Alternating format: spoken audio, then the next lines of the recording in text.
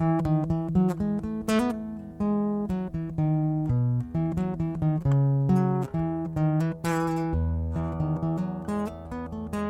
my friends. How are you today? You're listening to the St. Mark Bemidji Sunday Edition podcast, which is brought to you by Lightsaber Chopsticks. With Lightsaber Chopsticks, you can now cook, cut, and eat your favorite Asian dishes all at the same time. Obey all the warning labels. Some conditions apply. Adult supervision required. This podcast features a replay of our Sunday sermon, or on occasion a sermon from another WELL sister church. Today's meditation comes to us from Grace Lutheran in Sioux City, Iowa, and is titled The Utterly Amazing Spirit, and is based on Acts chapter 2. Now let's join Pastor Allard for today's meditation. As promised, first lesson, Acts chapter 2, our lesson for today. When the day of Pentecost came, they were all together in one place. Suddenly a sound like a blowing of a violent wind came from heaven and filled the whole house where they were sitting. And they saw what seemed to be tongues of fire that separated and came to rest on each of them. And all of them were filled with the Holy Spirit and began to speak in other tongues as the Spirit enabled them. Now there were staying in Jerusalem God-fearing Jews from every nation under heaven. And when they heard this sound, a crowd came together in bewilderment because each one heard their own language being spoken. Utterly amazed, they asked, "Aren't all those who are speaking Galileans? Then how is it that each of us hears them in our native language?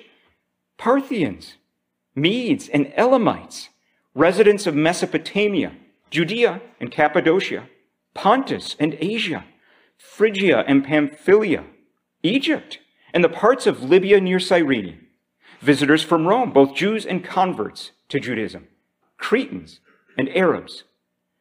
We hear them declaring the wonders of God in our own tongues." Amazed and perplexed, they asked one another, "What does this mean?" Some, however, made fun of them and said they've had too much wine. Then Peter stood up with the 11, raised his voice, and addressed the crowd. "Fellow Jews, and all of you who live in Jerusalem, let me explain this to you. Listen carefully to what I say. These people are not drunk, as you suppose. It's only 9 a.m. No. This is what was spoken by the prophet Joel. In the last days, God says, I will pour out my Spirit on all people. Your sons and daughters will prophesy. Your young men will see visions. Your old men will dream dreams. Even on my servants, both men and women, I will pour out my Spirit in those days, and they will prophesy. And I will show wonders in the heavens above and signs on the earth below, blood and fire and billows of smoke. The sun will be turned to darkness and the moon to blood before the coming of the great and glorious day of the Lord. And everyone who calls on the name of the Lord will be saved." So far the word. The Holy Spirit is hard at work. And we're going to see why the Holy Spirit's work, as those Jews who came from all over the Roman Empire said, we're going to see why the Holy Spirit's work is utterly amazing. And we are going to see him, of course, in action amongst the disciples on Pentecost. And we're going to see that he is still at work today. Now, on the day, the exact day that the Israelites were celebrating a national holiday, a holy day. The English still conveys that meaning, right?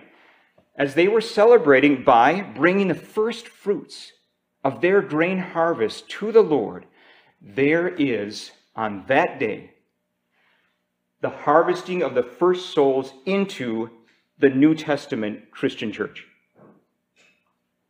Coincidence? Fulfillment.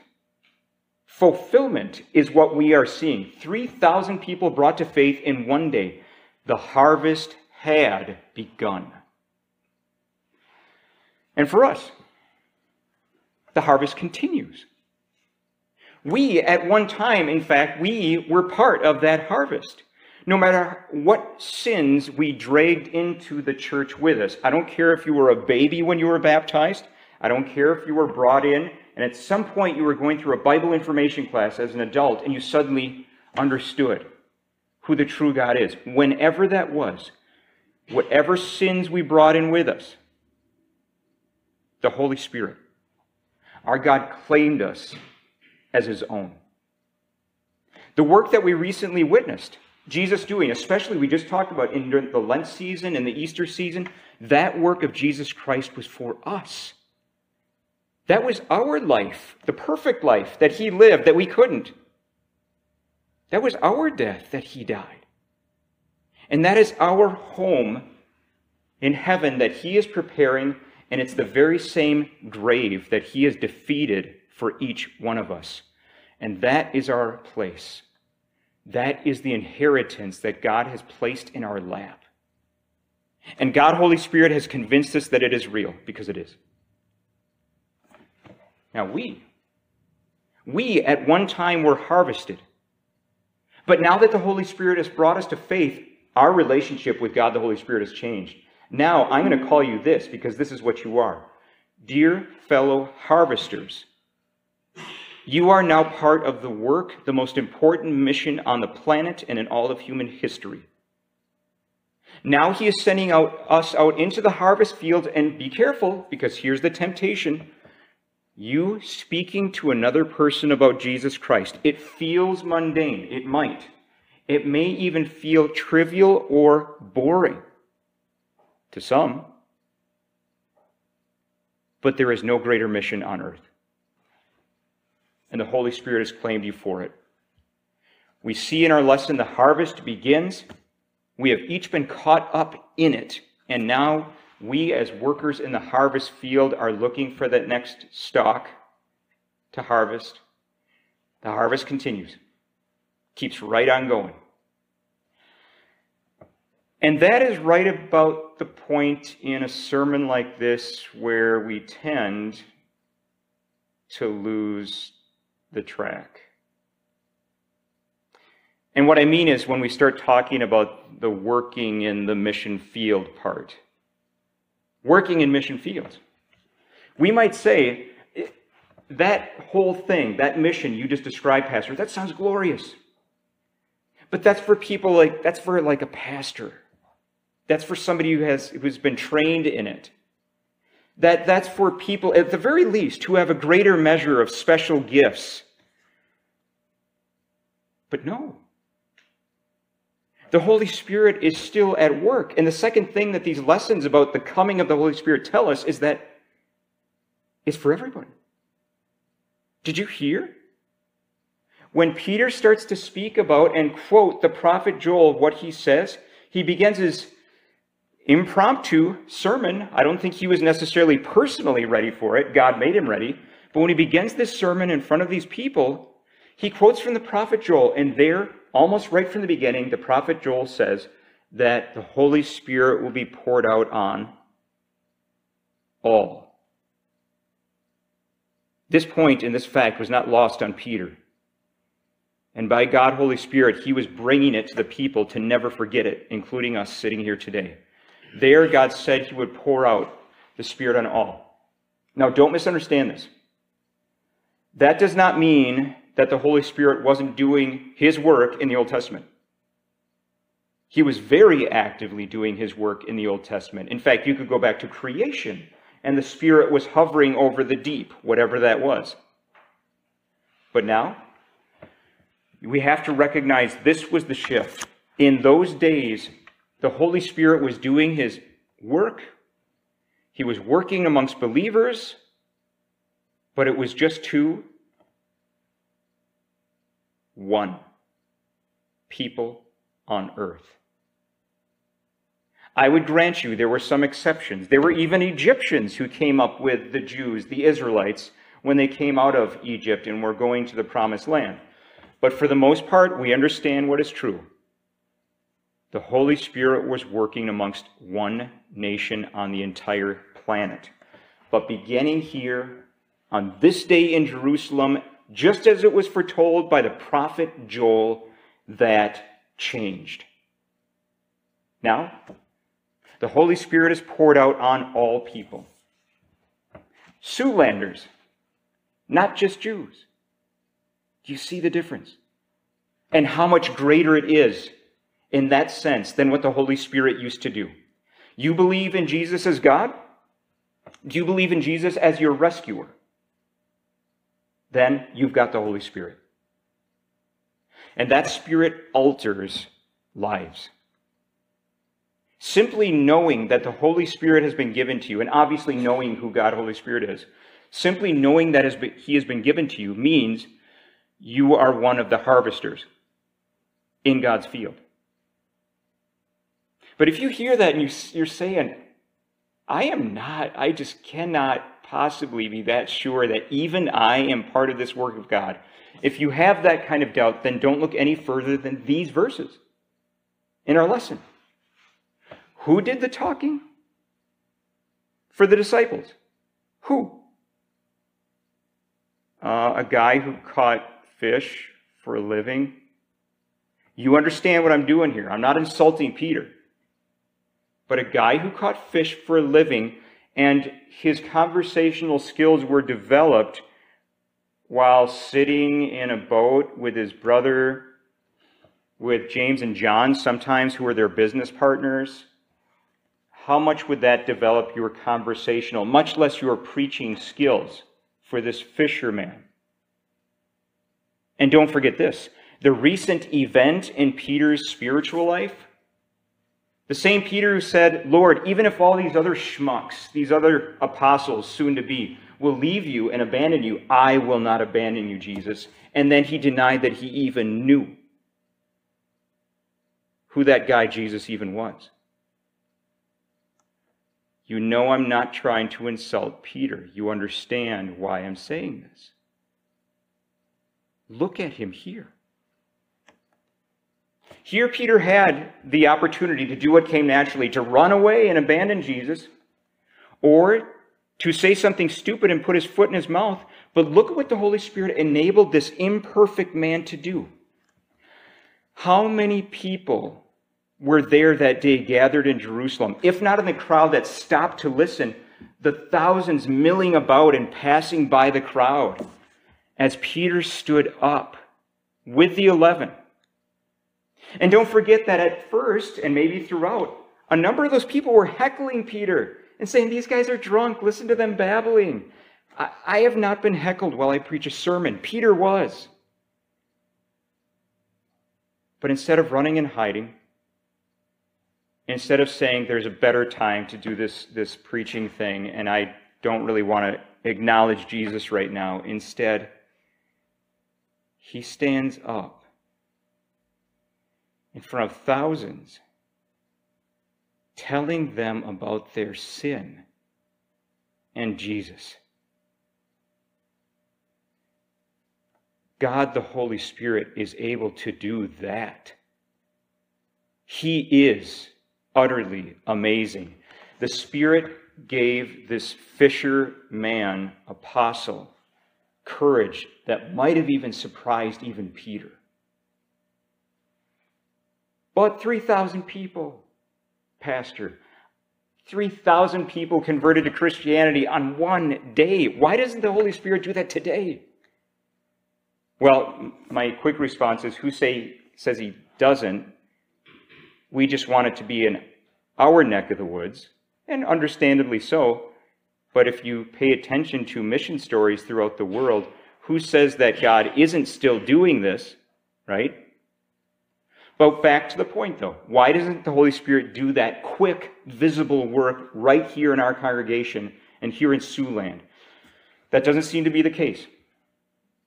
No speaking of foreign languages that you never learned. Unless anybody wants to raise their hand and say they spontaneously started speaking a foreign language, go ahead.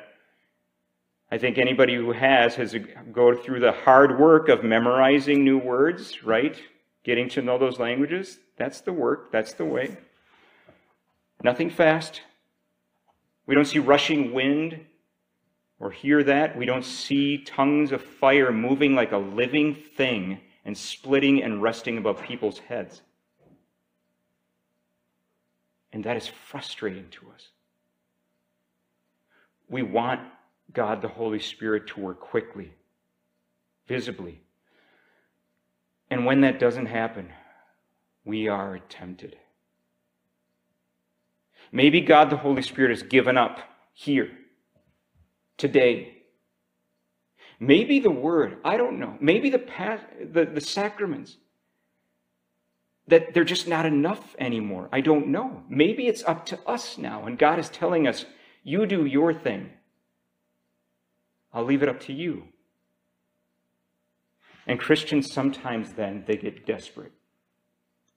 And they start to throw out pieces. They start to throw away pieces of the Word and of the sacraments and their full benefit. And they try all kinds of different things, including, for example, emotional things. The kind of things that don't engage emotions but manipulate emotions. And why do this? Why manipulate emotions? Because it's easier to ignore teaching when your emotions are high. And when you're on an emotional high, it's not just the teachings of Christ. You're willing to do a lot of different things when your emotions are very high that you wouldn't otherwise do. This is our sinful nature. I will always say emotions are a gift of God. He gave them to us, but we cannot trust them. Why manipulate emotion? Because people want to see the Holy Spirit now. They want to see Him work in a fast, visible way. I do too.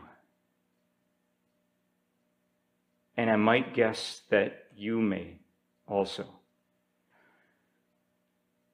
Jesus, forgive us for those times that we have fallen into that way of thinking.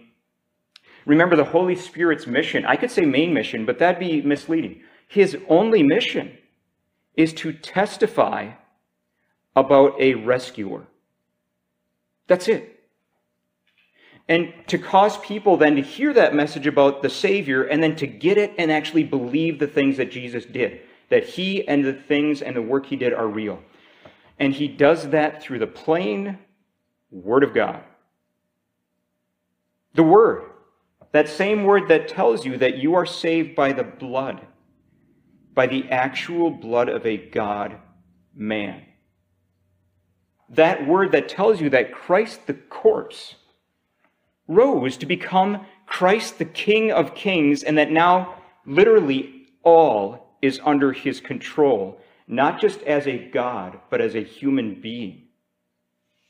That same Word that tells you that someday He will come back in a world-ending way, and until He does, He gives you the promise. He drops the promise that says, I am with you always to the very end of the age. I will get you there, to that place of perfection. That message is anything but plain. The Holy Spirit was at work on that day, and He is at work today. You may not have fire on your head, or something that looks like it. You may not be able to speak a foreign language spontaneously, but the Holy Spirit is still at work in you. But there's not 3,000 people sitting in these pews or gathered around this church building. The Holy Spirit is still at work in you. Resist the temptation that somehow God the Holy Spirit has become weaker or that He's gone. No. Whether times are easy or difficult, whether we have dark or bright and shining days for the Christian church on earth in this neck of the woods, you reaching out to that one person at work and telling them about Jesus Christ, how is that any less of a miracle than what happened on the day of Pentecost? That Spirit who has made you a harvester, dear fellow harvesters, He desires to work with you. Not use you as a tool, no. He desires to work with you. So empowered by Him, let's continue Pentecost, shall we? Until the day the harvest is done. Amen.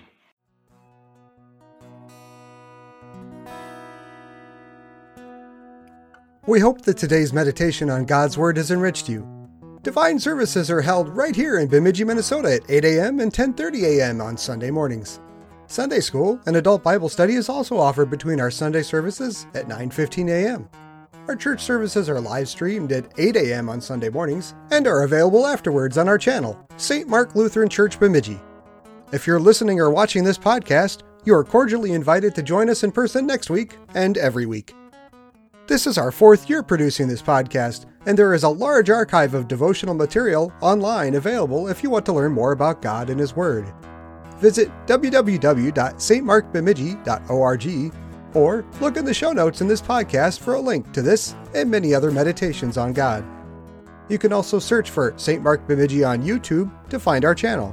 If you have any questions or you would like more information about our church and its ministry, please visit our website, which is once again www.stmarkbemidji.org. All scripture readings are taken from the Holy Bible, New International Version, copyright 2011, and are used by permission from Zondervan. Meditations Daily Devotional is published by Northwestern Publishing House and is also used by permission. If you enjoyed this podcast, please consider subscribing and telling a friend. May God bless the rest of your day. God's own child, I gladly say it. I am baptized into Christ. He, because I could not pay it, gave my full redemption price. Do I need His treasures many? I have one worth more than any, that brought me salvation free, lasting to eternity.